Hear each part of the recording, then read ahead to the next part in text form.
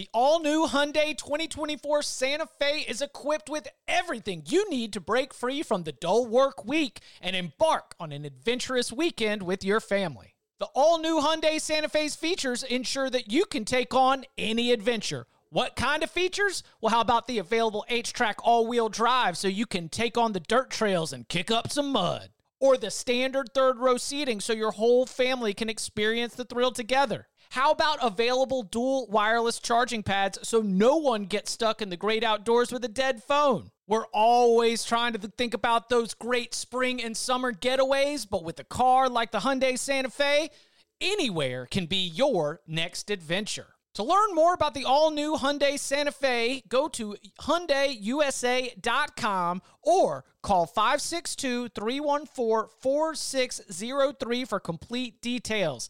Learn more about the all-new Hyundai Santa Fe at HyundaiUSA.com or call 562-314-4603 for complete details. To the house! Touchdown! This is unbelievable. Welcome back to the Cover 3 podcast with your hosts, Danny Cannell, Chip Patterson, Barton Simmons, and Tom Fornelli. It's your call for the best college football coverage, from National Signing Day to the National Championship and everything in between. CBS Sports presents the Cover 3 podcast. And welcome back to the Cover 3 podcast here on CBS Sports. That's Tom Fornelli. That's Barton Simmons. We're going, before midnight Eastern time, but the week is not in the books quite yet. Cincinnati currently holding a 28-10 lead. BYU up 28-7 over Texas State. We've got that sweet, sweet Mountain West evening game rocking and rolling on CBS Sports Network. A reminder, you can always watch the CBS Sports Network action on the CBS Sports app, on the OTT device, mobile, wherever you get it. Just log in through your cable provider and you'll be ready to go. Got a lot to get into. Obviously, the first weekend of Big Ten action, phenomenal finish, maybe controversial. We'll get into it in terms of Indiana taking down Penn State in overtime. We get to see a nearly perfect, and I would argue perfect debut for Justin Fields and Ohio State, though the offense maybe not perfect. Michigan with a statement win, but the very first most significant Big Ten result of the 2020 season is the Rutgers Scarlet Knights getting that over win total here. Tom, you said it was either going to be the first game or the last game. It was either going to be Michigan State or it was going to be Maryland. And yes, of course there was concern as we looked at the depth chart and we saw that familiar name, Art Sitkowski, listed as the Or. And look, thank God we got the Or. Yeah, we got the Or in this. It was Noah Vedral, the transfer from Nebraska, who ended up being the starter right there. But more points scored from Rutgers in Big Ten play than we'd seen in years. We have so much to get to here, but I at least wanted to get out here at the beginning because we spent too much time. We had money line sprinkles on Rutgers. It was in the noon slate. Feels very relevant right now as we sit here recording this very important instant reaction pod. I think it's relevant in that of the three people on this pod right now, two of us were Rutgers believers. And then there was a third member who was, got all condescending and talked down to us, thinking we were fools for believing that Rutgers could win a game. Who was that again, Chip? I can't remember who it was. Oh, that's right. It's Barton. Yeah, the guy whose overs went to 0-2 this week. So not only was he wrong about Rutgers, but he led his over army into a losing battle, and now half the army's dead. I'm happy. Listen, there's no ill will in my heart. I'm happy for the Rutgers Scarlet Knights. I'm happy for you guys that you got your win. I also acknowledge that if it was going to happen, it better happen this week. So you guys got it in because it was going to be a long year, I think. You had, and just to be clear, this is 3.9 yards of play by the Rutgers Scarlet Knights. Not exactly the most dominating performance. Dominant. I think Michigan State caught a little bit of the old Rutgers.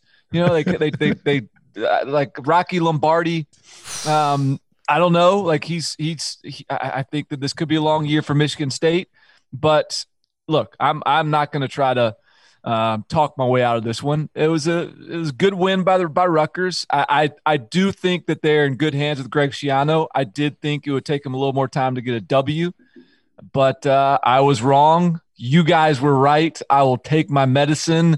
Go Knights. What do they say? Like, what's their cheer? Go Knights. I don't know. Go Rutgers. They probably just fist pump a lot and do that kind of thing. Yeah. I don't know. I can't talk too much crap because honestly, without Rutgers, the money line sprinkle, I had a losing week. So they saved me from having a bad week in the locks. But yeah, that was a nice money line sprinkle though. That's what was that? What was the 400?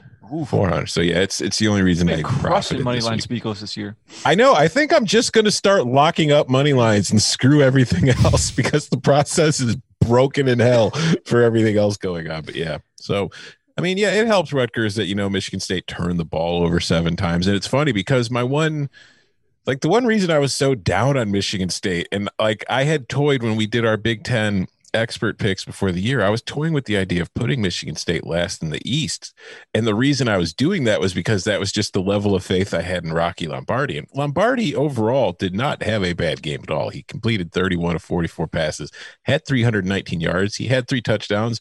He also had 2 really bad interceptions and a fumble. But like Lombardi wasn't really the biggest problem that the Spartans had in this game. So maybe I owe him a little more credit than I was giving him. But yeah, it was a very ugly football game, but it was one that ended up with a money line sprinkle cashing. So it was beautiful to me. So the that theme of like the hidden yards does extend in the Big Ten because Penn State significantly outgained Indiana, like outrushed Indiana. The box score tells a tale that should be a Penn State victory. And so before we even get to Michael Penix reaching out with that like heroic, put it in the Louvre, like there are going to be so many, I apologize, I can't credit this one, but somebody said there are going to be so many man caves in Bloomington that includes some sort of oversized print that gets delivered for Christmas this year of that touchdown because it was the first right next to the picture of Calbert Cheney. I mean, right, like right next to a Bobby Knight, like right next to the whatever your iconic Indiana moments are. Maybe it's Christian Watford burying Kentucky during that one regular season basketball game. Congratulations. Or Tom Crean cutting down the net after they lose at home, but still won the regular season title. Like it was, for so many reasons, affirming for Tom Allen and big picture, a great moment for that program. But within the context of that game, I'm not coming out with a lot of panic necessarily for Penn State. Like Sean Clifford is a limiting factor, but I think I viewed Sean Clifford as a limiting factor. But again, the box score is sobering here when you just look at the way this game was played. And I don't know, man. I'm having trouble trying to figure out. Like, I know I'm going to pick Ohio State, and we can get to the Buckeyes in a little bit. I'm picking Ohio State to win next week, without a doubt. But at the same time, when I'm thinking about Penn State in the general pecking order of the Big Ten East, like, I think that they're probably still not going to fall below third in terms of the way I view the division, even though the head-to-head victory goes to the Hoosiers. Yeah, that's fair. I mean, like, yeah, you mentioned the box score. Penn State had 488 yards. Indiana had 211, and it knocked off a top 10 team. But yeah, Penn State had 10 penalties for 100 yards. It had 3 turnovers. It had some very questionable decision-making by James Franklin late in the fourth quarter. It was just... I love that song. I haven't heard that song in a concert in a long time, but man... It had been a while. It had been a while. James reached in the bag and pulled out some of the old, like the first album stuff today with that. It was just... Yeah, it's like, I don't know, because I feel, I understand what you're saying, Chip, but I don't know if I'm not worried about Penn State being any worse than the third best team in the East. And again, we don't want to make like overarching statements on the Big Ten after 1 week, but it's not so much. Yes, we do. It's not so much to me that like, Penn State's going to be fine, as much as my biggest impression this weekend for at least the first week was that the East kind of stinks. Like Michigan looked good in its win over Minnesota. Ohio State looked good. Penn State looked okay at times, but it also let Indiana beat it. And it's hard to say Indiana looked great in the win. And then obviously Rutgers beat Michigan State. Michigan State looks terrible. Maryland looked terrible against Northwestern. So I feel like, yeah, Penn State can't finish any worse than third, but that's probably by default. I disagree. I think that because, look, Ohio State we still think is good. Like Ohio State was, we'll talk about Ohio State, but they checked out. All we have are nitpicks. Like the only thing we've got about the Buckeyes is like very like fine tooth comb type stuff. Right. And then we all thought Michigan State would be bad. Rutgers, like you guys thought they would win a game, and that's it. Right. Like, and so I think you guys did too, thought that like, I'm not gonna ding Penn State for losing to an Indiana team that I've been like touting as good. I've been touting them as a pretty good team. And so they did lose it, and they lost a game that they outgained about 270 yards or whatever it was. And I think they had, before that last drive for Indiana, let me just see if I can pull it up. Like, how long was that last drive where they scored on? It was 75 yards. Yeah. So, and they finished with 210. So like before that drive, they had like 130 yards of offense before that last drive. So the defense is awesome. Like the offense isn't necessarily like this is Kirk Ciarrocca. Like this is what he does. He keeps it simple. He gets his playmakers the ball, and you don't come away with any flash and shine necessarily. But at the end of the day, Pat Freiermuth had 10 targets. Their running backs rushed for 250 yards or something, or the team did. And I think that a lot of things checked out with Penn State, with the exception of, and this is the thing we've always been worried about, the exception of Sean Clifford. And Sean Clifford, even though he had some moments, especially with his legs, the athleticism, you had to hope for Penn State this year to see Sean Clifford reach this next level. If anything, that was a regression week because of some of the mistakes he made and some of the holes he put Penn State into. So I still think that if you thought Penn State had a chance to compete with Ohio State before this week, I don't necessarily think your opinion should change. If you thought they were nowhere on the same stratosphere as Ohio State before this week, well, obviously that's not going to change either. Well, how much of that also is paired with your observation of Ohio State? Yeah, I think Ohio State is basically what we thought, right? Yeah.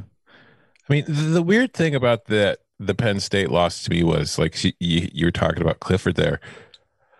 I feel like he played too well to pin the loss on him, but I also feel like had they had a better quarterback, they're never in the situation to lose that game too. It's a weird kind of like in between with him that it was.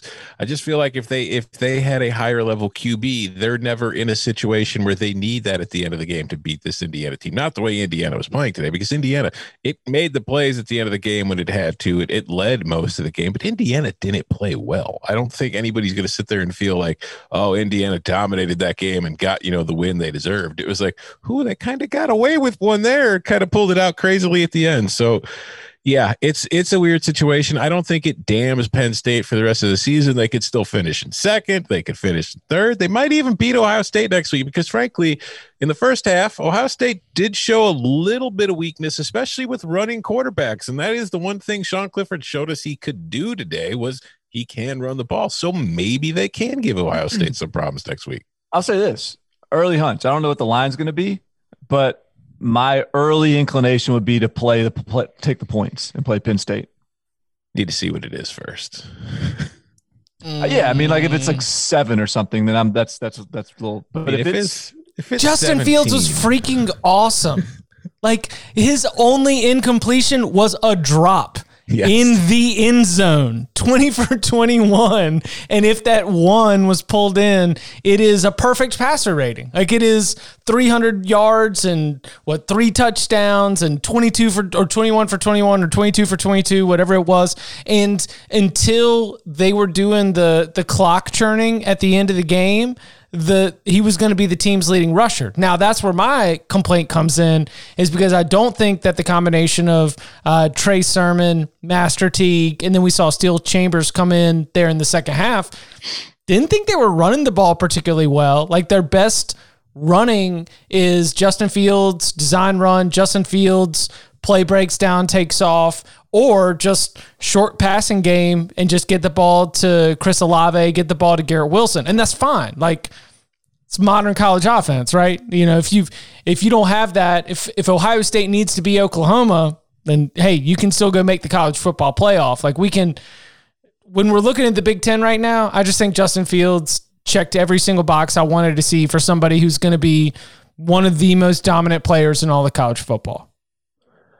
My only nitpick of Justin Fields today was, you look at the final numbers you mentioned him. He's 20-21, 276 yards, 2 touchdowns. He rushed for 54 yards and a touchdown. But if I'm like Chris Olave or maybe some of his other receivers, I'm having a long, hard look at him in the locker room after the game, and I'm saying, bro, stop throwing me into the safety. That's the Ohio State offense, though, right? I know, but Justin was trying to get some dudes killed out there today. He's like, no, don't make that throw if that's there. I understand that you've got the arm to make it, but maybe that's not the throw to be making, because his receivers were taking some hits. And that was the most amazing part about the fact that there was the only one drop, because they were pulling it in despite getting leveled time and time again. So what have we been talking about? We've been talking about how, I agree with all you're saying, Chip, and that's a concern, but the key to being a juggernaut right now is the wide receiver position. It's one of the critical factors. And their wide receivers are awesome. Yeah. Garrett Wilson and Chris Olave are fantastic. And we just got a taste of Jackson Smith-Jigba. Oh my gosh, the toe tap, 5 yards receiving, but one of those that one catch. Impressive 5 yards a dude's gonna have in a while. Yeah, it was ridiculous. Julian Fleming is going to continue to get in there and get his feet wet as well. That group's only going to get better if they stay healthy. That's Wilson Olave is as good a duo as there is. So that's really encouraging. And yet I did also come away with some encouragement about Nebraska too. Mm-hmm. Yeah. Fair. They kind of had a decent game, competed for a little bit. I think that's one of those you can come away with both, feeling good, but, I did find it sort of, a very like backhanded sort of dick nice guy move when Ryan Day was like after the game, I'm gonna apologize to Scott Frost and give him a call and let him know that I'm sorry for scoring that last touchdown and running up the score. We had a young guy in there and weren't able to get that communicated well enough. Like, you know what, man, maybe just don't say anything at the press conference and just shoot me a text. You don't have to start bragging about how you're running the score on me. Like, if I'm Scott Frost, I'm like, listen, thanks for the pat on the back, Chief, but I'm good. Was I not complaining in the Cover 3 group chat? But that is 2 Big Ten windows where the total gets busted in garbage time. So if you've got 51.5, that thing went kaput with Wisconsin's garbage time score, which got the total to 52, lose by a hook. And if you had 68.5, then that thing went kaput with that garbage time touchdown by Ohio State. So here we are, the Big Ten, where the unders are supposed to thrive and flourish like the harvest, and you're losing on garbage time scores from Wisconsin and Ohio State in runaway victories. I was so lost and like in my feels about it. I was ready to swear off Big Ten locks for the rest of the season. I was ready to deny any Big Ten plays for the entire rest of the season. Thank goodness Northwestern Maryland came through for me. And even that was a little risky with the way Northwestern scored. Northwestern's dropping half 100. I was going to say, screw Scott Frost. When is Ryan Day going to call me to apologize for that touchdown? I mean, brutal. Like a half a hook with Wisconsin and a half a hook with Ohio State. Both garbage time scores when you could have just kneeled it out. What happened to the league I used to know? Nobody kneels it. Not even Devin Ford for Penn State when they're supposed to kneel it. UCF kneeled it today against Tulane to get Tulane inside of 21 in a 17-point win. Josh Heupel will still kneel it, so he doesn't have that killer instinct, I guess. That's why UCF is faltering. No, it's you mentioned it though, Bart. There were reasons if you're a Nebraska fan to be optimistic, even after a 35-point loss. It's that particularly like in the second half, things kind of snowballed, and then it was just there was nothing Nebraska could really do. But particularly in the first half, I was surprised by how well Nebraska's offensive line was doing against that Ohio State front. They were winning a lot of those battles, and I thought that they still did well in the second half. They just weren't crushing it, but this is still a Nebraska team that averaged 6.7 yards per play. So it was an overall pretty nice performance, or at least as good as most teams are going to be able to do or have shown an ability to do against this Ohio State team. I thought they had a good game plan. The Adrian Martinez, Luke McCaffrey, dual quarterback, dual threat sort of system came out. Look, that's going to cause some headaches for defensive coordinators. Like the fact that you've got to prepare for that, and you've got to think about all I think we only had 1 or 2 actual pass attempts from Luke McCaffrey, but they were both on the field for more than a dozen plays. And obviously the one that was a 47-yard run for McCaffrey on the first drive, and then the 10-yard touchdown run for Martinez. But still, that's something that Frost, Mr. Champion himself, should be able to get out there and call pretty well. Well, because I mentioned that maybe Penn State will be able to take advantage of that next week. And that's something that Joel Klatt mentioned during the broadcast, because he said, we did so many Ohio State games last year. I felt like we called every single one of their games. But he said he remembers talking to Jeff Hafley, who's now, of course, at Boston College, but was Ohio State's defensive coordinator last year. And Hafley was just very, forthcoming with the fact, he says, listen, the way we play defense, we are very vulnerable to running quarterbacks. And that's exactly what Nebraska was doing. That was their game plan today. And I think that's probably going to be the game plan of anybody that can do it. We saw it with Trevor Lawrence in the bowl game last year in the playoff, where the first time he kind of took off as a running quarterback despite not doing it. Now, I don't know how many quarterbacks there are in the Big Ten this year really capable of exploiting it, but I think that will be the area that is something to keep an eye on. Oh, I got a little taste of it. I like that sound. I didn't think that was a dirt bike at first. I was like, whoa, come on, guys. This is a family podcast. I know, right? All right, so Michigan's rolling right now. I'm ready for an overreaction. Barton, how are we feeling about Josh Gattis year 2?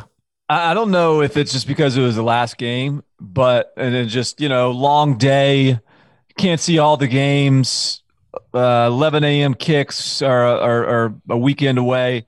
But it feels like to me, as we sit here at 11:11 Central Time, that like Michigan is as big a storyline as there is on the day. I've got them going to the top 10 in my predictions for the new poll. I think there's going to be a massive overreaction to all the Big Ten teams. I think Wisconsin jumps up a couple spots after Graham Mertz has a Russell Wilson game. I think that Michigan, after doing that to Minnesota on the road, I think that they're set for a huge adjustment. And I think that Ohio State's going to jump Georgia. I don't think that you're wrong on this. I think that the first Big Ten weekend, the winners are going to end up getting a lot of positive bump. I mean, when was the last time Michigan's offense looked that good? I don't know. Has it happened recently? Not against a Big Ten team. I don't think so. Only against like Rutgers at home when they play unranked opponents in the Big House. Yeah. I mean, they're balanced. They run the ball well. Joe Milton looked very capable. He's kind of tough to defend because he can run a little bit. He's got a big arm. He might miss a couple, but he can deliver any throw on the field. And they've got a very diverse group of receivers, and they spread it around. 4 catches Ronnie Bell, 2 catches Blake Corum, 2 catches Roman Wilson, 2 catches Eric All. AJ Hanning had a catch. Mike Sanders still, like Ben Mason had a touchdown catch. Chris Evans, like they're all different skill sets. They're all over the place, but they did a good job, I thought, of getting the ball to them. And it is year 2 of Josh Gattis. Like they started looking better mid-year last year. I mean, this might not be this might be real. This might be real.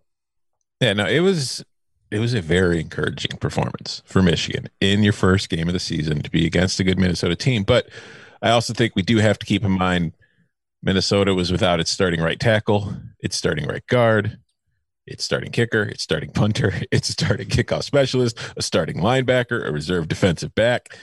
And I think that certainly played a role in the game. But I will say I don't think it really did much to affect Michigan's offense. I think the only time that the absences were really evident for the Michigan offense was on Charbonnet's 70-yard touchdown run on their second possession, where it was just a simple handoff through the A gap, and he got through it, and there was literally nobody there because the Michigan defense was very confused. And that's one of those areas where it's like, I bet if your normal starting linebackers there, that mistake's not happening, because they were having trouble with Michigan's formation. They weren't sure what to do.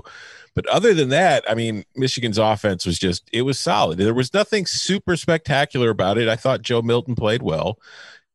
He was 15 to 22 for 225 yards, a touchdown. He rushed for 52 yards and a touchdown. Nothing spectacular, but what really stood out to me was for a guy, making his first career start, doing it on the road against a ranked Minnesota team, he didn't make any mistakes. He didn't force anything. He didn't try to take stuff that wasn't there. He was patient in the pocket when time allowed him to be and waited for his guy to come open. He didn't, look for things. He didn't stare down receivers and decide before the snap, this is who I'm throwing to and holding it. That means, like you said, it's evident in the way that he was spreading the ball around. He was going through his reads. He was going through his progressions. And when guys were open, he was making the throws. And yes, there were a couple throws he missed. Like there was one, I think it was Ronnie Bell got open deep. He split the safeties. It was a touchdown. And Milton airmailed him by like 15 to 20 yards. And it's like what you said. You're going to see that from him sometimes because he's got a big arm. He doesn't have the great accuracy or touch just yet. But I thought that based on what you hear about him or thought about him, like you mentioned his numbers in high school and what you'd seen about him so far when he's had limited time, I think that the improvement's already pretty evident from what I saw last year, where it was just I saw a lot of tools, and now I'm starting to see this guy kind of develop a little bit. And I do think going forward that he could be, I mean, depending on how things shake out, maybe it's a low bar, but my first impression of Joe Milton is this might be the best quarterback of the Harbaugh era at Michigan. I mean, he's definitely got the upside is no doubt. So yeah, I mean, he's a redshirt freshman, right? So if he just kind of develops, you would think he gets there. That was an encouraging debut for sure. Not so encouraging for Tanner Morgan. And I've been a big Tanner Morgan guy. And again, he was without both his starting right tackle and his starting right guard, and he was under pressure a lot. But even when he was not under pressure, he was not accurate. He was not patient. He was just kind of staring guys down a little bit. And that was the thing with him last year. It wasn't just that he had a big arm. It's that he was also very accurate throwing down the field. And he had two deep throws in this game. One in the first half to Ottman Bell, in which he severely underthrew him. It was kind of like it was a rainbow, if even that might be generous. I don't know if he even had that low of an arc. And Ottman Bell made a great, adjustment on it, came back, caught the pass. And then there was one off play action in the second half, which is something that was surprised me because he was really good off of play action last year. And I don't think Minnesota went to it nearly enough tonight, but they went off of play action. He got Rashad Bateman. And if he leads Rashad Bateman with a good throw, it's a touchdown. But he underthrows it. Bateman has to slow down. He collides with the defensive back, gets the pass interference, and is able to pull the ball in anyway for the reception, which was just Rashad Bateman doing Rashad Bateman things. But at the same time, it's like that could have been 6. And they scored later, so there was no harm, no foul. But still, it was moments like that with him where it just wasn't there. Now it's the first game of the season, missing 2 of your starting offensive linemen. It's hard to think anybody's going to come out and be amazing right off the bat. So you can just write it off. Maybe it's a rusty performance for him, but it was a disheartening performance for Morgan. I think if Minnesota is going to be that team competing for the West again, especially after seeing the way freaking Graham Mertz looked on Friday night, they need Tanner Morgan to be a lot better than he looked on Saturday if they're going to be that team again. So what was the early? I finally got all my attention in based on sort of the way my writing day went I'd done the SEC on CBS postgame show as well. But I saw him sail Ibrahim on that 4th and goal where he had him wide open in the back of the end zone after extending the play. And look, short little dude, I understand that it's not like Rashad Bateman or, Tyler Johnson or somebody right there, but That was a big moment. It kind of felt like if they'd gotten a touchdown right there, then you weren't really quitting on Minnesota. You were still entertaining the idea they were going to get back into it. So like even to that point, it had been a little inconsistent. Yeah, it was. I mean, that was kind of just another symptom or just another piece of evidence of how it was all night, because he was like, there was nobody open. He was rolling out to his left. He was under pressure. And then Ibrahim kind of just, slipped back. He made a really smart play. He sensed there was nobody in the back of the end zone, and he was supposed to be blocking on the play originally, but he slipped back to the back of the end zone. He was wide open, and you just see like Morgan kind of, instead of just tossing an easy pass in there for an easy touchdown, because that's all he had to do, he kind of had like a panic reaction and threw it really hard and really high. And it's like, Ibrahim is not a big dude. You can't expect him to have a 5-foot vertical to go up and get that thing. All right. Do Graham Mertz, Heisman? Well, I will say he was like, look, as far as quarterback debuts, so Joe Milton was pretty good. Yep. Graham Mertz is pretty good. Mm-hmm. TJ Finley at LSU, we'll talk about LSU a little bit, is pretty good. Like a lot of these new faces, I think looked like the best case scenario. A little bit. Graham Mertz certainly did. He was another one of those damn near perfect. And I've got them pretty high in my rankings. And I think, look, we know what the defense is, and the defense was it. We know the offense is going to be able to run the ball to a degree, even if it's not Jonathan Taylor. And if Graham Mertz is just like that, efficient. What soccer team is scoring? No, it's the Rays. He's definitely watching. Oh. He's the Rays just won on a walk-off. Okay. I had the Rays at plus 184 tonight, boys. So that's 8-7. That's a wrap. Mm-hmm. Dang. We got ourselves a series. Another sport that I don't follow. Well, hey, do you want to jump in on our roof principle? What's that? No, Chip. We're keeping that between us. We don't want that to become public knowledge, Chip. Barton, we'll tell you off the air.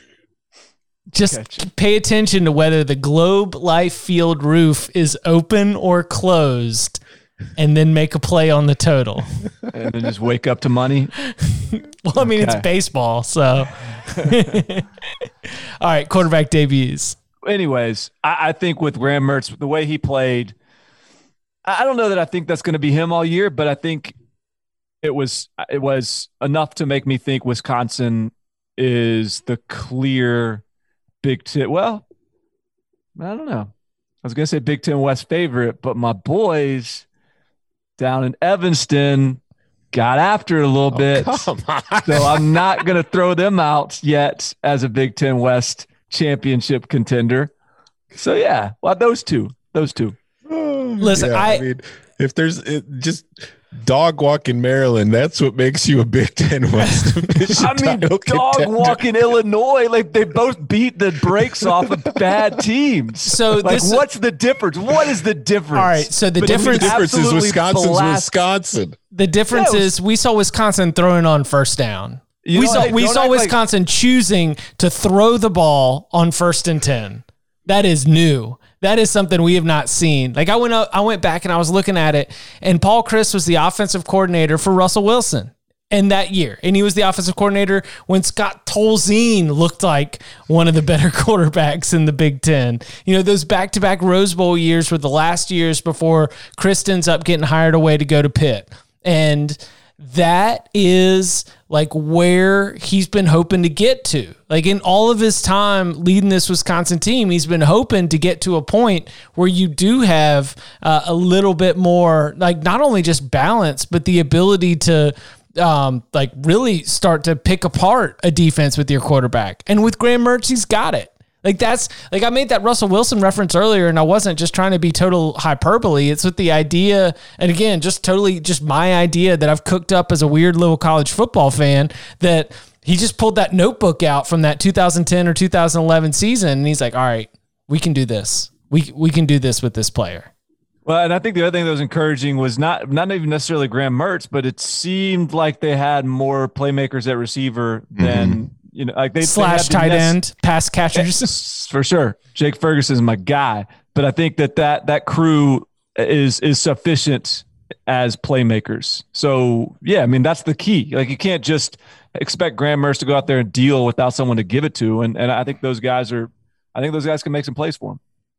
Like, going back to the Northwestern thing, though, let's not forget that Maryland last year in the Big Ten went 1-8, beating Rutgers 48-7, and yet even with that 48-7 win, was still outscored by an average score of 42-16 in Big Ten play. So tonight was just pretty much an average Maryland game going back to last season. No, I'm not going to let you do this. The Northwestern just put up 43 points. Do you remember how bad that Northwestern offense was last year? I know. I'm on the over with you with Northwestern this year. That was the best Northwestern the offense. You cannot just brush off Northwestern. But it was Maryland. Did they play Maryland last year? What was their okay? Like what game? Like, they played a bad team last year. Like, when did they approach Syracuse? Syracuse. What that was their offensive. Oh no, Maryland. You're asking about Northwestern. I'm asking about Northwestern. Yeah.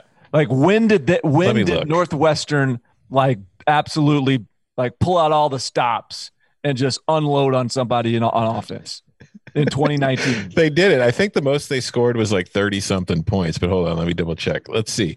Maryland, they had 31 against Purdue last year in the season opener. Or Northwestern, I'm sorry. They had 31 against Purdue. They put up 34 against Akron. They put up 34 on Nebraska. They put up 31 on Wisconsin. Oh, that's actually a lot more than I remember. I'm sorry. I'm looking at 2018, not 2019. I was going to say, that's my bad. Yeah, no. I'm sitting there. I'm like, wait a second. That did not happen. They put up 30 against UNLV. They put up 45 against UMass. And they put up 29 against Illinois. And that is it. Yeah. I'm just, look, like, this offense, it is worth repeating how bad this offense was. And I think Mike Bajakian is a really good offensive coordinator. And I think Peyton Ramsey he went 23 at 30. Mm-hmm. Like, I mean, and he had 50 yards rushing as well. Like, I just think that this validates that Northwestern is legitimately a good team this year. And I get it. It is Maryland, and they may – but look, the offense was good. And if the offense continues to just be decent throughout the year, then that's going to be a tough team to beat. Well, it's funny because I do think that Northwestern is a team that, is probably, they might be the third best team in the West. They might be the second best team in the West. I'm not even going to rule that out. But what's funny to me is, you're going to rule out the first? I don't think they could beat Wisconsin, though. I don't. I mean, it's not like Northwestern hasn't won a Big Ten West title. It has. No, I'm not ruling it out. I'm just saying I don't think it's going to. But all right, that's fine. What's funny to me about the situation is because there are only 25 Northwestern fans in the world, and I know like 23 of them. And I was talking to them, I'm just dealing with them tonight. What's hilarious is that Northwestern puts up 43 points, right? They have like how many? 537 yards of offense, and they're pissed. Because they've spent like the last 7 years yelling at Pat Fitzgerald, telling him to fire his offensive coordinator. And Fitz was just every single time was like, nope, no, I'm not doing it. I believe in it, but we don't need to. And then he finally does it. And now they're like, see, think of what we could have been doing the last 7 years if you just brought in a new offense instead of being so stubborn about it. So they win by 40 and they're pissed off. Just squandered the Clayton Thorson years. those spoiled Northwestern fans. All those 30 points. Clayton Thorson could be in the Pro Bowl right now. Could have. Those are Clayton Thorson just putting him on his back. Coming up on the other side, we will take a look at one of the big headlines, one of the bummer headlines of the day, but also some significant notes to take away from some of the ACC championship contenders, including sweet victory for those holding that plus 46.5. Next. The perfect combination of versatile athleisure and training apparel has arrived. Thanks to the visionary minds of New Balance, Clutch Athletics and Rich Paul, the designs reflect the heart of the athlete and the spirit of the community. With rising defensive football stars Will Anderson and Chase Young on the roster, Clutch Athletics brings the best innovative gear to all athletes, giving them style and performance on and off the field. Learn more and purchase Clutch Athletics at newbalance.com. Robert Half research indicates 9 out of 10 hiring managers are having difficulty hiring. If you have open roles, chances are you're feeling this too. That's why you need Robert Half. Our specialized recruiting professionals engage with our proprietary AI to connect businesses of all sizes with highly skilled talent in finance and accounting, technology, marketing and creative, legal, and administrative and customer support. At Robert Half, we know talent. Visit roberthalf.com today. Okay, we'll start. Jalen Waddle is out for the season. That sucks. Like, there is number one, a very calloused reaction, which I think probably comes from somebody who's not as intimately involved with the SEC or Alabama, or might be like, well, whatever. They've got other players, and yes, they do. Alabama has been recruiting at the wide receiver position such that you've got a John Mechie III who can step up and be able to level up his production. You still have Devonta Smith, an absolutely superb big game guy, like a surgeon when it comes to route running. Mac Jones has been phenomenal. Najee Harris is fantastic. And we got to see Robinson, and even Trey Sanders got into the game. So the offensive weapons are without a doubt still there. But Jalen Waddle, when you factor in kick returns and punt returns and just what he can do in terms of yards after the catch, that's one of the most explosive players in football. Football, NFL, college, high school, whatever. He's out of the equation right now.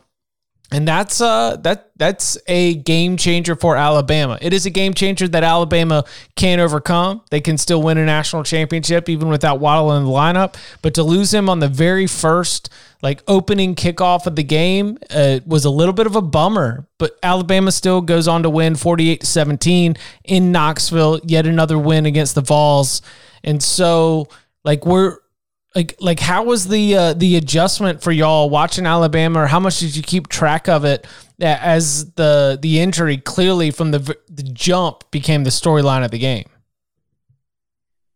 I didn't get a lot of eyes on this game. I obviously got wind of the injury, and that sucks for Jalen. Sucks for all of us because he's so fun to watch.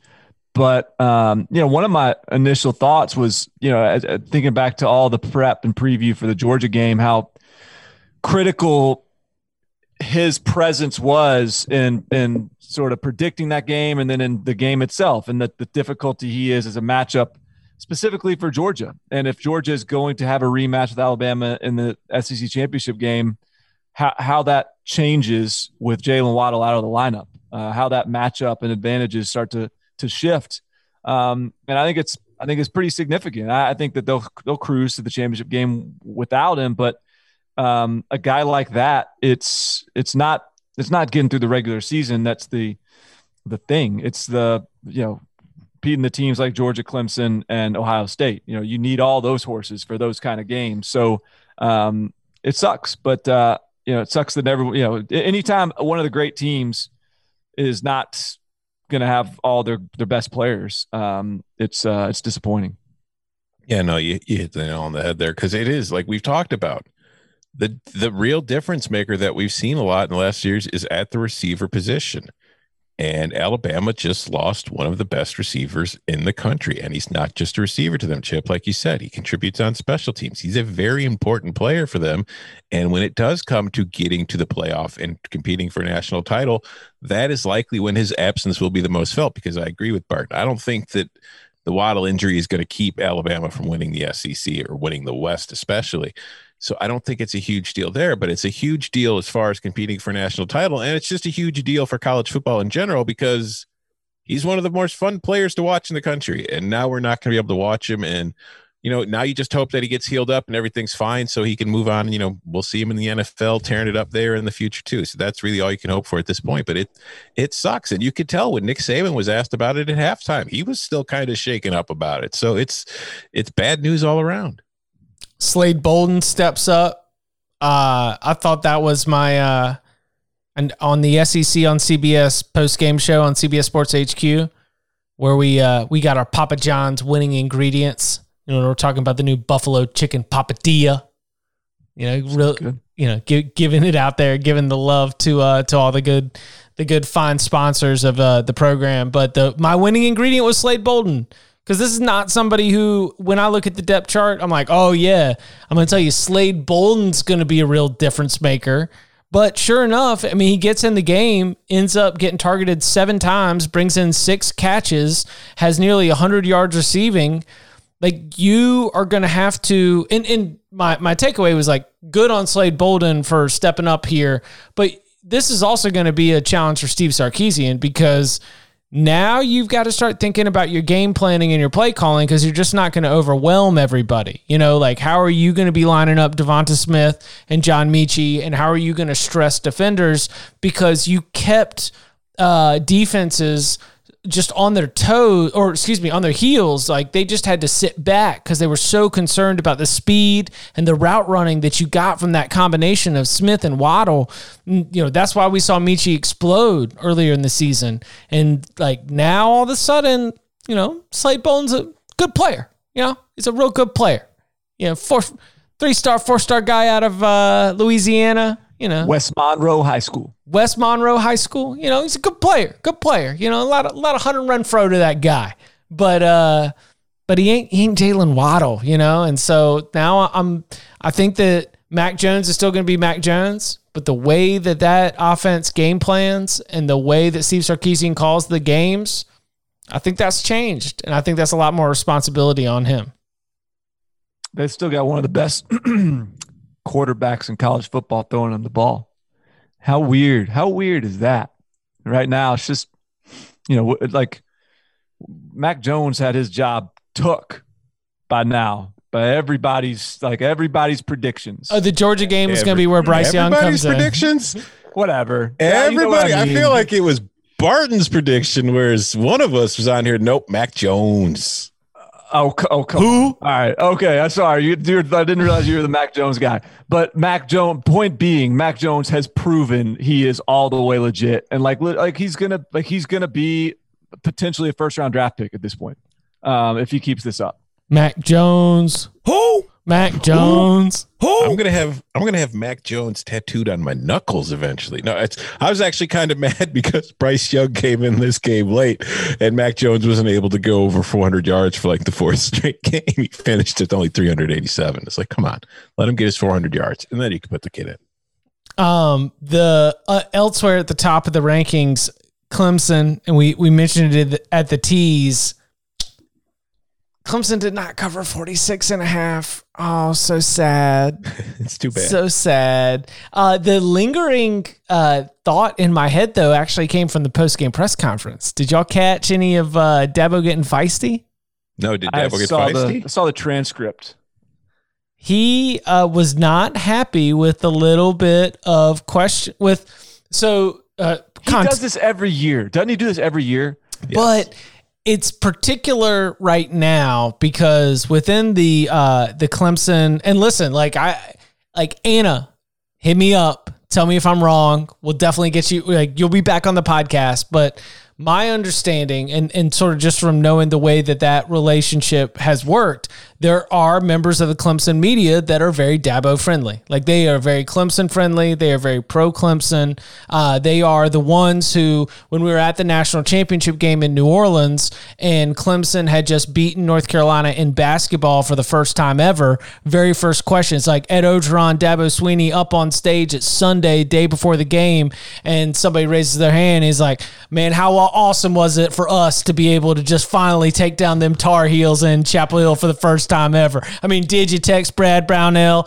Tell me. I mean, I felt so much pride. What did you feel? There is that kind of built-in relationship with a certain segment of the Clemson media. And so when Dabo starts getting grilled on social matters, when he starts like this offseason has brought a lot of questions up. There was the Danny Pearman dropping the N-bomb at practice and trying to legislate over who said what when and who did what about it. Like there has been a little bit of our coach is under attack. Are you with us or against us within that beat? So for context, Trevor Lawrence made a comment about how the team didn't necessarily have the energy they needed. So a follow-up was asked for Dabo Swinney about, do you think this team had the energy that they needed? And he said, energy? I thought they had enough energy to have a win like that, score that many points, win by those many points. Took great offense to the idea that Clemson did not turn in the type of performance that they wanted. I'm just sitting here, like, and you're right, Barton. This is just like what Dabo does. It's just kind of the way he rolls through his business. Sometimes he likes to take some of those blows, but I don't know, man. Just let Trevor speak. Clemson sleptwalked through that first half. That was my observation, is that they did not play well in the first half of that game, and it cost them the cover. Certainly didn't cost them the win, but cost them the cover.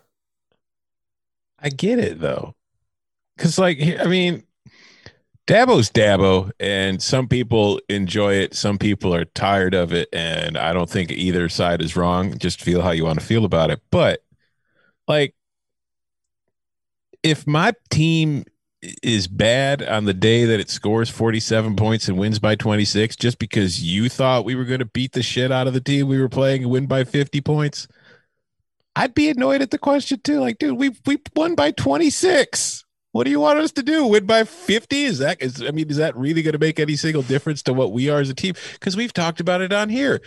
Clemson doesn't need to blow anybody out. Clemson just needs to win its ACC games and win the ACC title, and then the real games start. This is just a 13 game, or this year not even. It's like a 10 game preseason for Clemson until the real games start. That's all it is. So yeah, I'm not saying he's right or wrong, but I get it.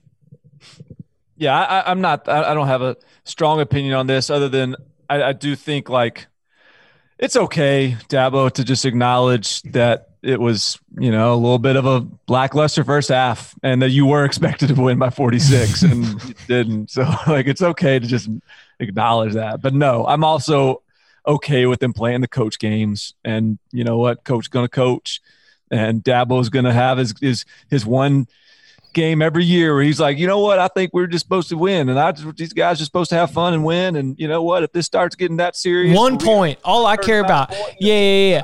I'll go coach somewhere else. Yeah, students try to tell my players it felt like a loss. Quote, felt like a loss. 1 point's all we need. Hey, Chip, you know what I'm doing right now? I'm texting Dabo to let him know that you're against him. His flip phone just buzzed by the lakeside dock where he's left it for the evening. Eye out for that Chip Patterson, Dabo. Okay, so where what else stands out from the day? Where else do y'all want to? I mean, Oklahoma, your Pokes. So, before we get there, speaking of Clemson, did Notre Dame do anything to make you believe that they can contend with Clemson? Because they just waxed Pitt 45-3, like 170 yards of offense or something for Pitt. Mm-hmm. I don't know. I feel like that was. I think Notre Dame's good, and this was the thing we talked about on HQ. I was like, my bold prediction was like Notre Dame will become a contender by beating the hell out of Pitt, and you got it. I got it, but the what led me to that was the idea like they really haven't played bad yet. Everyone's jumping on that Louisville game as being underwhelming, but it was underwhelming, but they still won and they still scored on 5 of 7 possessions and like whatever. So I just wonder if you guys are believers, because I do think they're good. I'm not necessarily going to sit here and pound the table and say they are a contender for Clemson, but I think that's the type of performance that you need to have to get people to start to consider it. Yeah, that is far and away the most impressed that I've been by Notre Dame this season, a lot more than the game against South Florida, because as we've seen as the years gone on, South Florida is just a really bad team. And Pitt's not a great team, but Pitt had been at least defensive solid and very good in a lot of areas. And Notre Dame took advantage of them, beat them up all day. And the one thing that happened today that stood out was there were explosive plays in the passing attack down the field, because Notre Dame might not have speed. Like, they didn't have Kevin Austin stand. And when that first came out, like when they released the injury report, then Austin might be out for the rest of the year, which sucks. But when that first came out, that was my thinking. I was like, oh God, if they're already struggling in the passing game, they're going to be losing Austin. They're going to be in a lot of trouble. But it turns out that you don't always need really big, fast guys if you just have really big guys. Yeah, just 250-pound tight ends just to send down the field for 50-yard touchdowns. Just throw it up in the air and let the big guy reach up and grab it. And that's exactly what they did. Because, I mean, Ian Book averaged over 10 yards an attempt, which to me is more important than the fact that he only completed 53% of his passes, although you would still like to see that come up. But it's just, yeah, they're back to being the second best team in the ACC in my book. They have an identity. They have a really strong identity. I think I would enjoy being a Notre Dame fan this season, because their offensive line is awesome. Their running backs are awesome. And their tight ends are just dudes, like beasts and whatever. So you got it. So Ben Skowronek is got to be your deep threat. Maybe that's not the most exciting element of your offense, but you know what? Like, you might not go undefeated. You may not win a national championship, but you're going to know what you've signed up for every weekend. And there's going to be some fun moments. There's going to be some punchy in the face sort of moments with this offense. And that's kind of a cool identity to have. That's better than most. Not bad. Yeah, I mean, like you're not feeling it, huh? You ACC guy. Yeah, you still like soft kinda... ass. You don't like that Midwest toughness coming down to your conference like this. I'm just saying, you're trotting out Fort Wayne's finest and just a homeboy 6'5", 250 from Kentucky. Like, hey, look at our tight ends running down the field. Like, I truly believe that Pitt has been like laying on this tightrope where they've just been, their defense has been carrying so much weight, and statistically it had been playing so well, but you're giving up like 30 points a game. And that sort of disconnect between you're down to down being great, but then also the final scores don't seem to match your statistical profile, kind of tells me that you've been playing with fire a little bit. And I think that today was the dam breaking in terms of Pitt being like, all right, like, this is a group that has just been trying, like, with everything it's got to hold this thing together, and Notre Dame was exactly the group to break it. No, I get it, and I'm actually not trying to prop this win up as proof that it is some sort. They of were still pretty good against the run. They were still pretty good against the run. I mean, Kyron Williams only held to 3.5 yards per carry or something like that. Yeah, no, Pitt's run defense was fine. It was just they were getting beat up in the secondary. My point is just that, look, whatever Notre Dame's final record is, we're going to leave this season being like, that was a tough ass physical offense. And when you're going to play Notre Dame, you're in for a fist fight. And there is something about that identity that is admirable, especially when you have that's just what they've sort of organically become. It's not some sort of forced issue. I mean, that's who they are, and they've embraced it. And I just kind of like that about that team. And one thing I think we should point out too, because we've spent a lot of time talking about their deficiencies on offense, but defensively, there was the game against Florida State where they gave up 26 points, but that was after a long layoff, after they had games postponed. And it was just one half. And it was just one half. In their other 4 games, they allowed 13 points to Duke. They shut out South Florida. They allowed 7 points to Louisville, and they allowed 3 points to Pitt today. So defensively, this is also a very good team. Tar Heels rolled. I don't know. Anything y'all want to pick apart about that? I didn't watch a single second of that game, Chip. I'm sorry. It's just not a big deal up here in Chicago. Big Ten comes back, and Tom writes off the beloved Tar Heels. Ooh, they're ranked where? Who? Never heard of them. I'm watching Purdue and Iowa. I don't care. Purdue. Yep, Purdue. Let's go ahead and get back to my Pokes. You know, don't try to sneak that by. Pokes still standing, still undefeated, sitting at the top. You know, I mean, Spencer Sanders back had an interception, or maybe he had a 2. This is still a team that's going to make a few mistakes, but the defense came to play again. Iowa State had some trouble moving that football, and Oklahoma State still champions. I don't know if it's his size physically or his sideline demeanor or his volatility between success and failure, but I get big Felipe Franks energy from Spencer Sanders. He's got some of that to him. Yes. Yeah, for sure. He gets a little bit loose and fast at times. But I will say, I mean, this is a huge win because now, I mean, for all intents and purposes, Oklahoma State has a 2-game lead on anybody else in the conference because, I mean, Kansas State is also 4-0. But as far as the top 2 teams making the Big 12 championship, the only other 1-loss team in the conference is Iowa State. But now Oklahoma State has that tiebreaker. So it's effectively a 2-game lead on 3rd place. So unless they royally screw up down the stretch, it feels like the Pokes are going to the Big 12 championship. There were some times, though, like I'm definitely overreacting. I'm definitely picking holes in places where I shouldn't. But, like, you know, like Dylan Stoner yelling at his teammates when they're all like upset at each other after a play didn't go well. I feel like I'm still picking Oklahoma in Bedlam. How about that?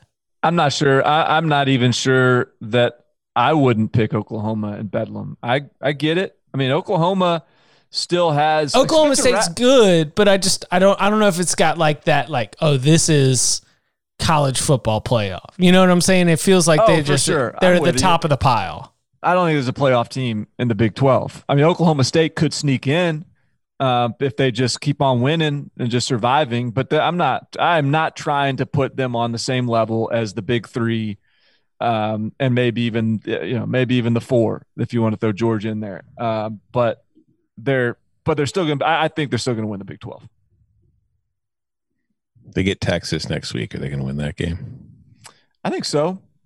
I'm not. Yeah, I mean, look, they could lose it for sure, but I do think that this is a better team than Texas. Yes. Next 3 weeks is a huge stretch for your Pokes because they get Texas next week, and then it's at Kansas State, and then it's the Oklahoma game. So this season is the next 3 weeks pretty much. And then, yeah. Well, bring it on. Well, we want it all. Did Tom Herman save his job by beating Baylor? Yeah. No, not yet. They called Urban and said, sorry, no dice. They got the W over at Baylor. I didn't watch that game, but I was going to say, did anyone watch it? It sounded like Dave Aranda was just wanted to keep those points down. You know, just kind of gobbling up clock. Not a whole lot from the Texas 30. Just a defensive guy being a defensive guy. You know what? Texas only scored 27 points.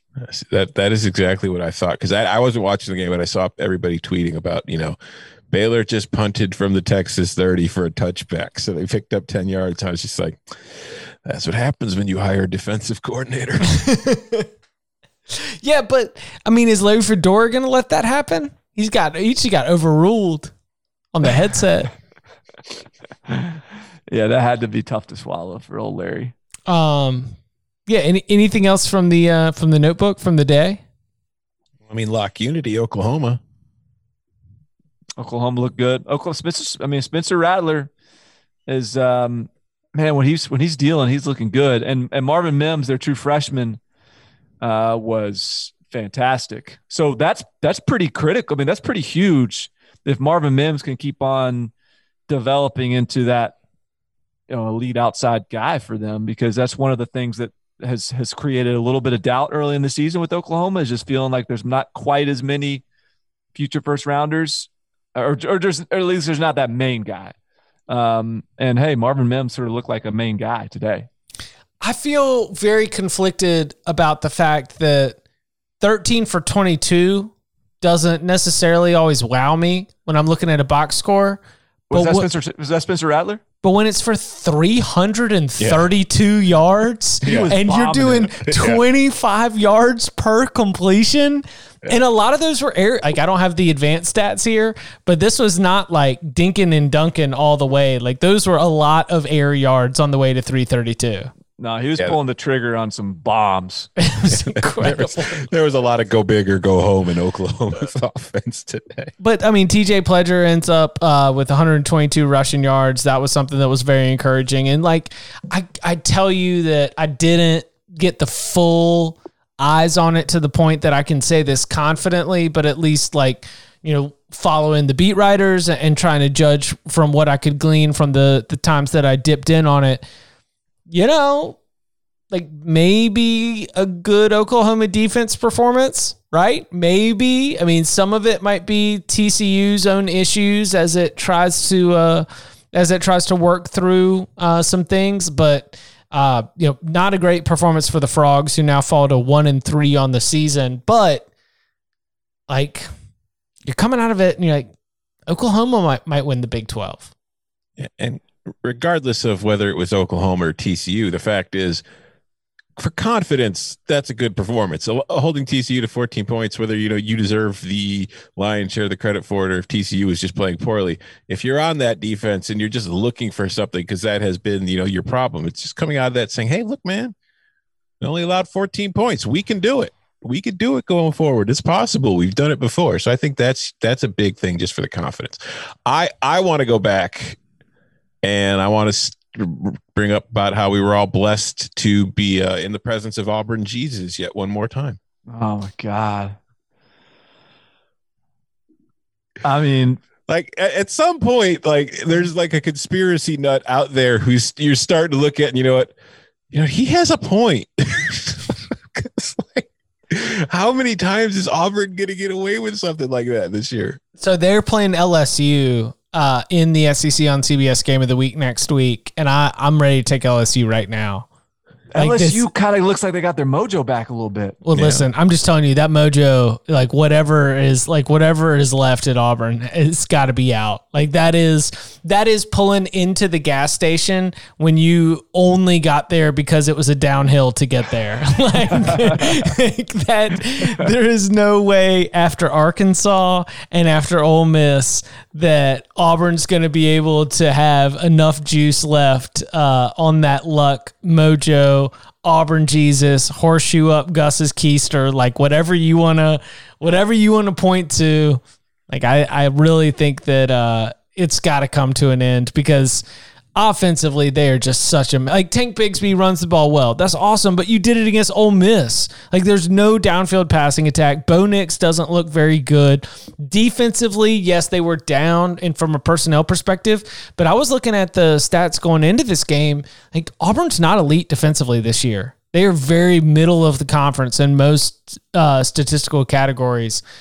Like, again, you kind of do this like brain thing where you're like, oh yeah, Auburn, but they've got a tough defense and they can figure it out on offense, but I don't think they're that great. And to emerge with the win here against Ole Miss, man, it got to feel like it's going to swing the other way. I mean, Auburn is a football team that is what? It's 3-2. Yeah, it is. It's 3-2. It could easily be 1-4. That's just the way the team has gone so far. So well, yeah, and not, but like even so you're saying the one game is the Kentucky game, right? Yeah, it could be 0-5. Even that game was like, it wasn't like, it was closer than the score appeared. Until right before halftime, when that, like, if Kentucky scores a touchdown instead of there was Auburn Jesus was there too. Auburn Jesus was there for that one. Yeah. For sure. And I'll tell you did you guys, I assume you didn't, because there was a lot of games going on at the time, and this is a little bit of a back of the sports section game relative to the contenders, but did y'all watch Missouri, Kentucky at all? No. I watched it because I saw stats like on Twitter about Kentucky's offense, so I flipped to it like gazing at a car wreck. Yeah. Okay. Let me. So I don't think you've heard these statistics. This is mind blowing to me. Wait, was it Barton or Tom who texted they need to find another wide receiver to go play quarterback? That was me. Yeah. Okay. That's probably true. Total plays. Missouri ran 92 offensive plays. Kentucky, 36. Alpha nerd. 43 minutes time of possession to 1650. I mean, yeah, Alpha nerd just stuffed Mark Stoops in the trash can. He's like, Mark Stoops is coming out of the dumpster right now with like banana peels on his head, being like, damn, Alpha nerd kind of is a little bit stronger than I thought.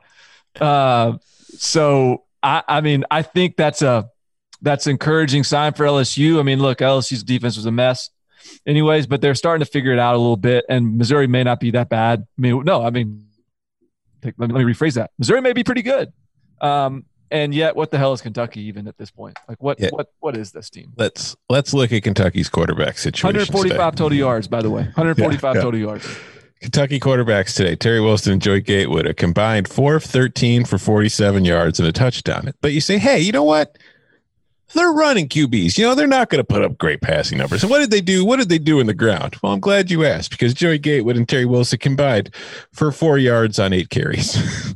Like, you might as well. Like, you were joking, I think, when you were like, they need to find another quarterback to play receiver to play quarterback. But they might as well. It can't be any worse. It worked. Yeah. And this is not working, because even if we go back to what happened last week with the win over Tennessee, they're not winning that game without 2 pick sixes. Like, the defense had 9 interceptions over the previous 2 games and completely shut down Tennessee and Mississippi State. It's not like the offense was playing well in those games. And the offense continued to play poorly today, and it ran into the alpha nerd who was at least capable of putting up 20 points on him. Just insane. Texas Tech took down West Virginia. I knew Texas Tech was going to get a win somewhere along the way. I think Texas Tech is capable of beating a lot of teams in the Big 12. I'm kind of surprised it's taken them this long. Fork in the road? Was this where the Neil Brown honeymoon was over for the 2020 season? You're feeling real good about yourself with 3-1 start? I just think they're all toss-ups in the Big 12.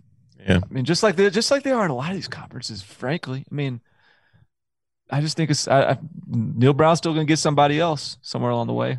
No team deserves to be favored, because I was looking for and this didn't happen in a 34-27 loss to Texas Tech, but you know, we were talking about like, Oklahoma State, West Virginia, they got these sick defense numbers, and then you go like, yeah, y'all played Kansas. Like, you know who else has sick defense numbers now? Kansas State, after beating Kansas 55-14. Like, all of your margins and all of your averages look awesome after you play Kansas. Did y'all see the end of the first half in Kansas State? It was like Kansas had the ball, was sort of trying to move the ball. I can't remember if they were trying to run I think they were trying to move the ball a little bit, kind of one of those half-ass deals. And then they, they got to stop. 5 seconds left. And they did the deal where Kansas State calls the timeout. Like, what the hell? Might as well. We'll call a timeout, make them punt, just see if they screw it up. And they punted it away, and the dude returns the punt for a touchdown. He returned 2 punts for touchdowns on the day. Like, that's how things are going with Kansas. Yeah, that was the what somebody else's sponsored segment was like, surprise performance of the day. It's like, surprise performance of the day. Whoever has special teams against Kansas gets touchdowns. It's not a surprise, bro. You know, it was a special day when like you scored 55 points despite only having 381 yards of offense. Hey, they lost 2 possessions, just scoring touchdowns other ways. Mm-hmm. Common theme today on Saturday, just low yardage totals, a lot of points. Funny how that happens. All right. Anything else before we get out of here? Do we want to talk LSU? I didn't see it. I mean, so TJ Finley actually looks pretty decent. Yeah. Max Johnson, the other freshman that we expected to play, didn't even get in. And like I said, I think LSU's starting to get in the groove. Terrace Marshall looked like he got a lot of touches.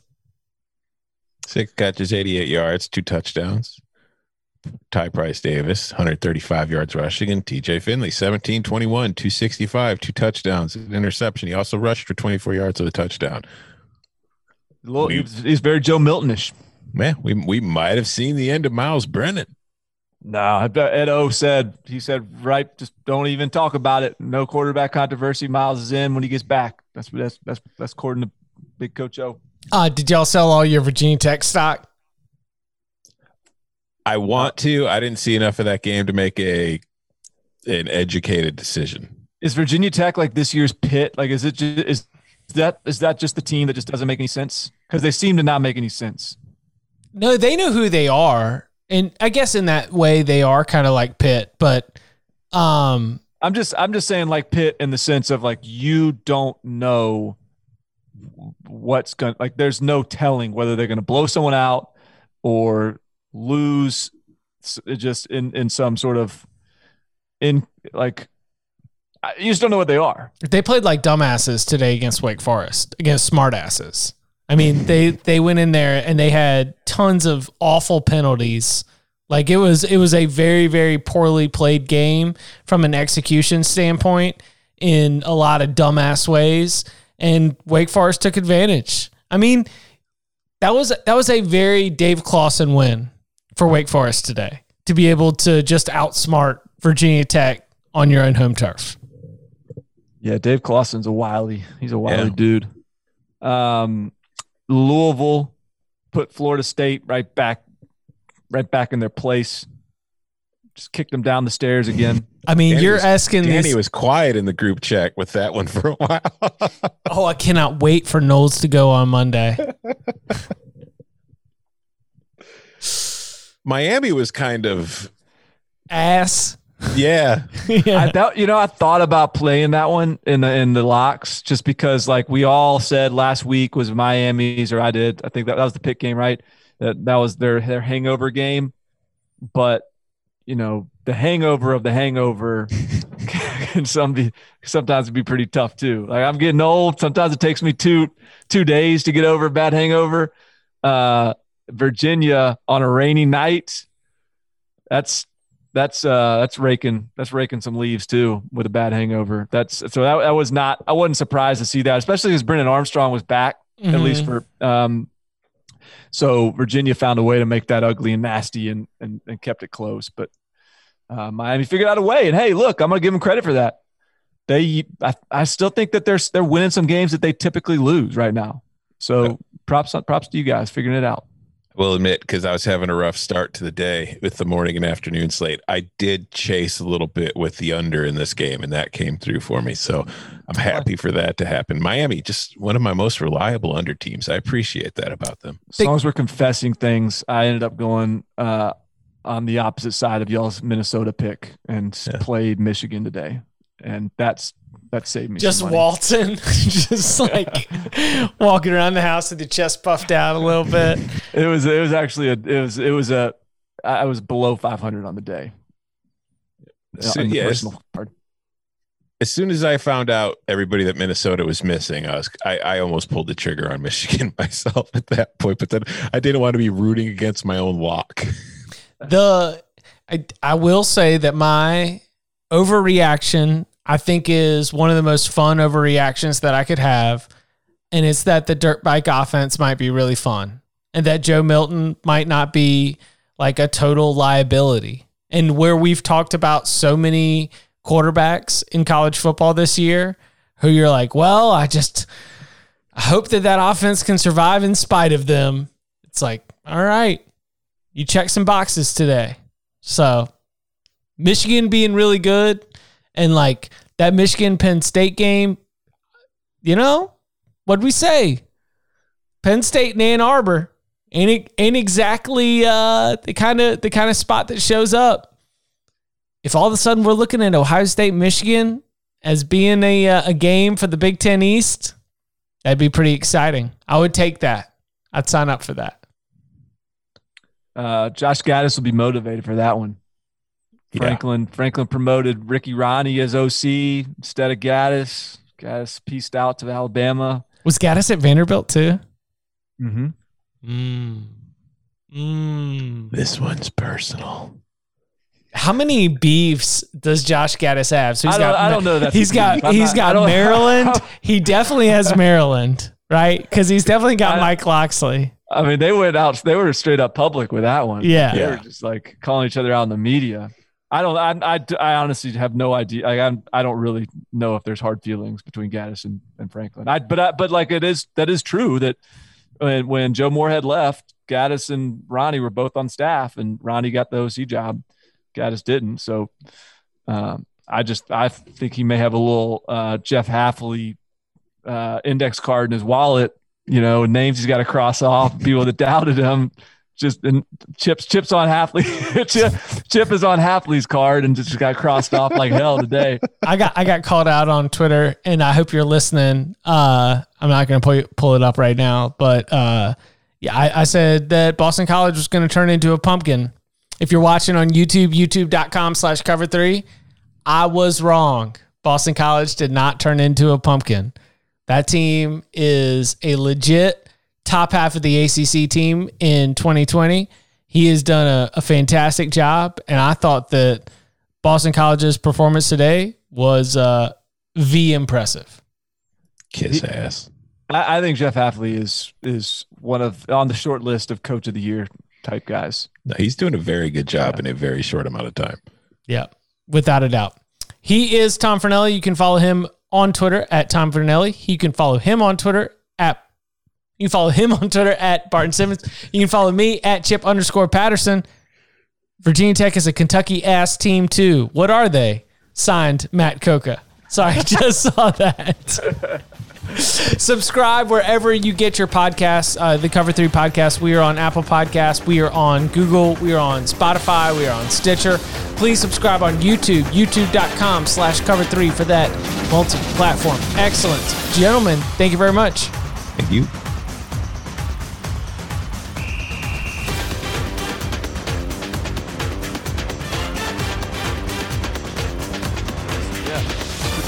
I'll just give him. I'll just riff on Hugh Freeze 30 seconds. All right, I'm recording. All right, Hugh Freeze got his ass another win today. Future head coach at whatever team you're a fan of that is about to get their coach fired. Go start hollering at Hugh Freeze. He is getting it done, covered for your boy, and the Hugh Freeze train marches on November 7th. Look out, Virginia Tech. So is that train, does it have 3 people in it? Here's the thing, though, like, because we talked about, we speculated a little bit during the offseason when we were wondering, like, what the coaching carousel was going to look like this year, where it's like, well, hey, you know what? Maybe somebody's going to want to pull the trigger early to be the first person out there to make the swim and go get the number 1 candidate. Is Hugh Freeze like the number 1 candidate? Just on the Cover 3 podcast. I think outside of this podcast, there's still some questions that need to be answered.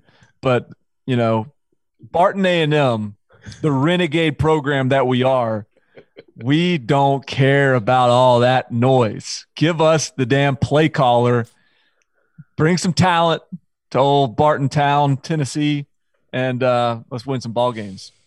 I don't think Hugh would want to work for me. He's mad at me. We've had some interactions. He wasn't a fan. That's true. Yeah. That's true. You beefing with Hugh on Twitter. I wasn't beefing with him. He was beefing with you. Yeah, well, because I said that, like, I felt like the whole hospital bed thing against Syracuse last year was like, come on, dude, don't act like you're not trying to get attention by doing that. You don't need to be there. But yeah, whatever.